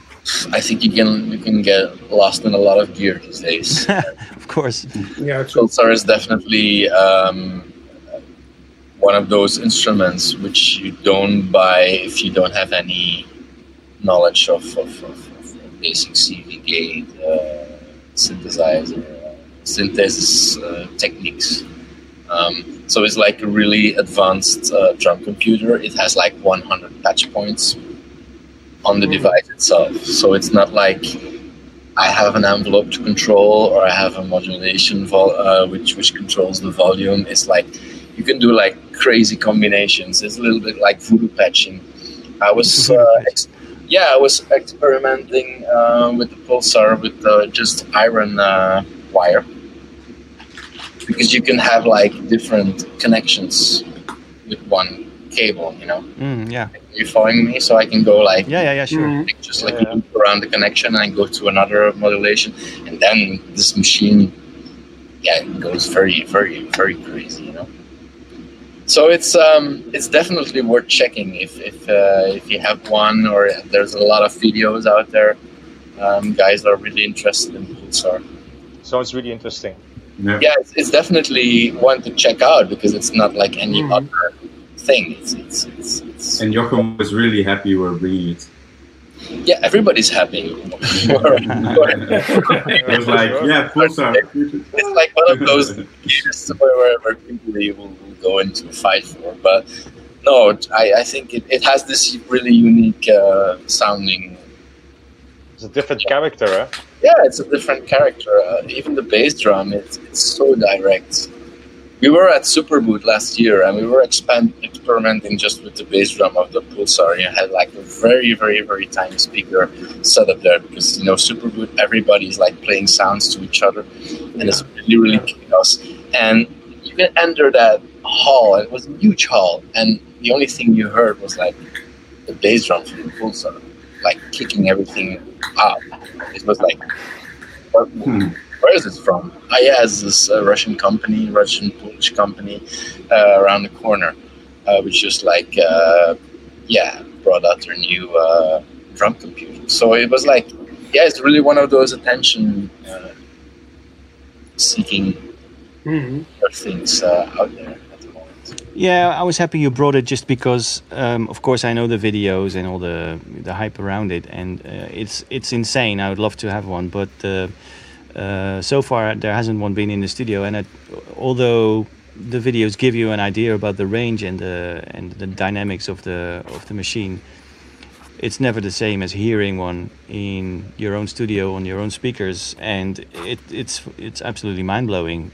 Yeah, because the range is You crazy. can feel the range. Yeah. Feel it. You cannot listen to it on YouTube. It's different. Yeah, it's like the Lyra. It's like the Lyra, and the really cool thing I like about the sonics of these Soma instruments is that they are. The ranges are insane, but yet they have a very compact sound. They don't go into territory where it's like piercing your eardrums and in one minute and then inaudible in another minute. It still all remains very chunky and very audible. So they did a really good job on that, I think. The major thing Vlad achieved when developing Lyra, because we had Lyra 4, which was like a simplified version, which never made it to the big production actually. But what Vlad actually did, what no one else did so far, is like making a 8-voice G-tunable drone synth and keep it between the boundaries. You can feedback the Lyra, Robin Boone. I know. But you can feedback the delays, and still when it's like feedback in loop and you're like, oh, this is going entirely wrong, it still remains between that spectrum. So it takes away a little bit like the really high peaks, and it gives a little bit like the frequencies who are like really on the back of the spectrum of the mix. So it's really unique combination, and that's where the success of the Lyra is, just like blocking these territories. Is it a safe choice then? Yeah, it's a safe choice because you cannot blow up your speakers. No. So it's developed in that way that it will still sound unique in his sound range, even when it's like fully feedbacking, while other devices will be like uncontrollable. Yeah. And why is that? Is it because there's a limiter inside or something? Well, it's a combination because the two delays go into drive before going to the output, which is not like a regular gun. Normally we have like the inverse way. We usually give like some kind of a grind to a sound and then add effects to it, while the Lyra does the opposite way actually. And through the cross modulations of the groups, you can do like other things. You have to. That. Well, I guess they had to be designed like that, because the whole philosophy of Soma is that all of the stuff they do are very much performance instruments. So if you would have a performance instrument which doesn't encourage you to experiment because you're afraid to lose the sound or to blow up your speakers, that's not a very good quality of performance instruments. Should be something that you can just go wherever you want to go instantly and without worrying to deafen the audience or to pierce your ears or to blow up speakers and stuff. Yeah, and still in Eurorack we still have it's not in production anymore, but we had the Lyra 8 FX in module, which was like a really, really, really big module. It's heavy, This is Russian build-up quality. It's like an Antonov airplane. You cannot crash it. This delay, everything like which goes. Box. Yeah, but everything, even if you're just generating his own feedback, it will sound like the Lyra, and you put things into it. So if you're just into the effects, go and find some of these on second-hand market, because it's really a winner. Also in Eurorack, the only thing it doesn't have a stereo one. but who cares about stereo in a Eurorack? So yeah, it's a different brand. It's a very unique way of how they create their unique devices, and all devices they did so far had their really specific character, and that's what I like about it. Yeah, and they all demand a different way of interacting with its users, which is also, I think they have a very good philosophy about really. Just like I said, when I give the pipe to someone else who's like doing other stuff with his vocals, or which has like a really low voice, not like this mid-range voice like I have, but it will generate different things, or it will be able to generate different things from this contact mic device than I do. So it's totally different. Like a 909, it's a 909. An 808 is an 808. If I give it to you, it will sound like an 808. I use it as an 808, but this is different. It's the way how the artist uses the instrument. And I've seen a lot of crazy ways how people use these instruments. I saw this nice thing Robin did with this coins.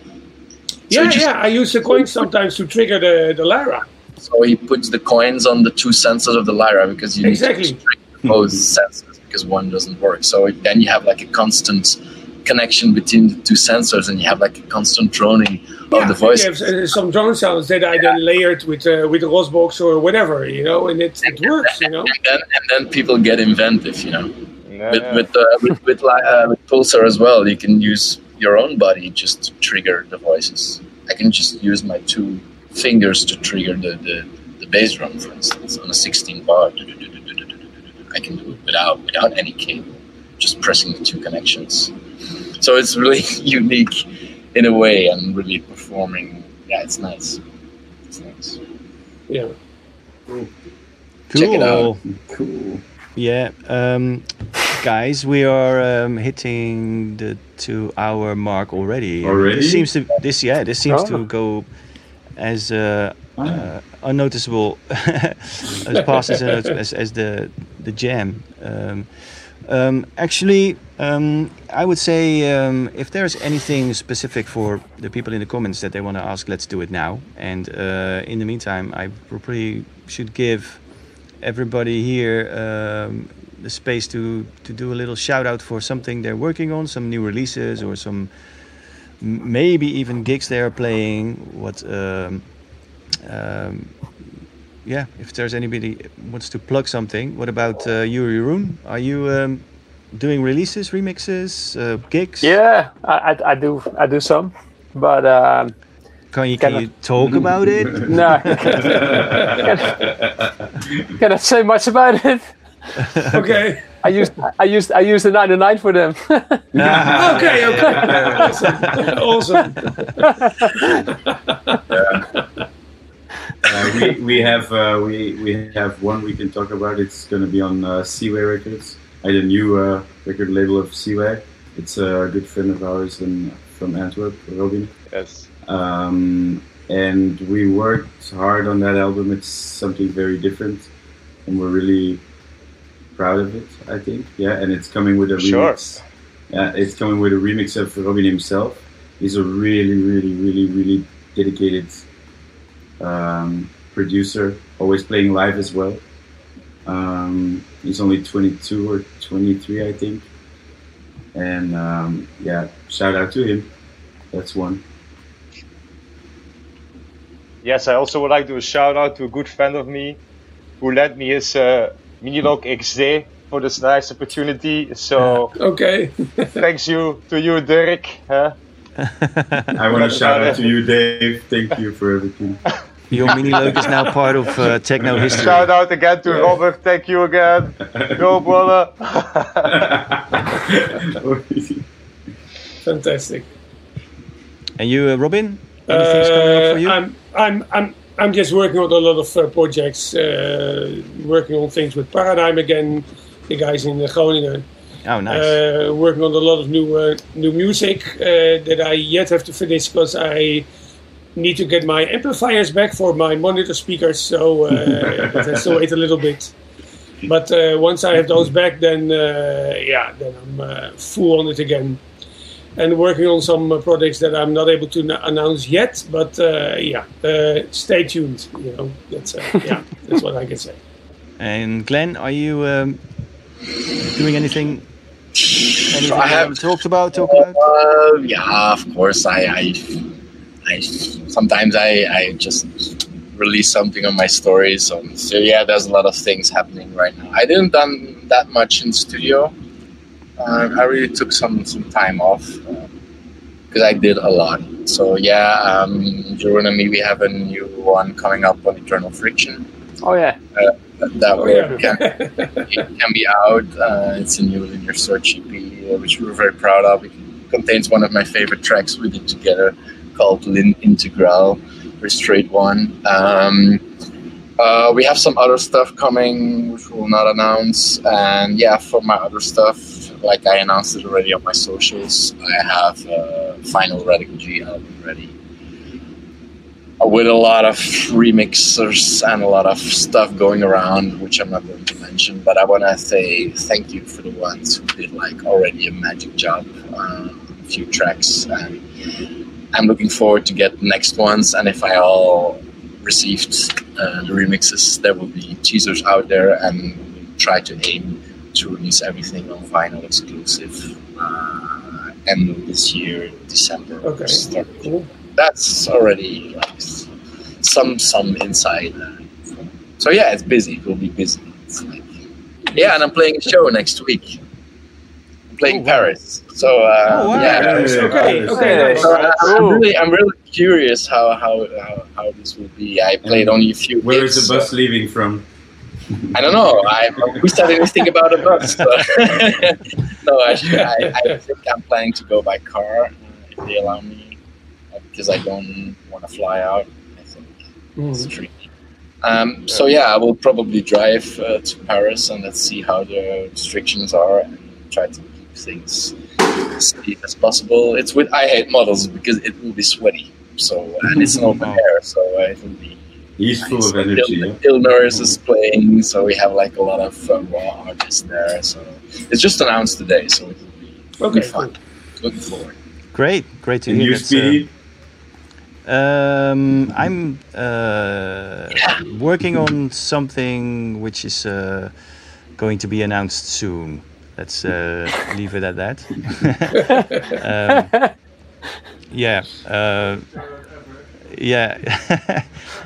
I hear Sander laughing in the background. I saw, by the way, some shout-outs to our mysterious Fritz. So thanks for the shout-outs to the dancer. And that's our dancer. Fritz is a legend, absolutely. Also on the vocoder.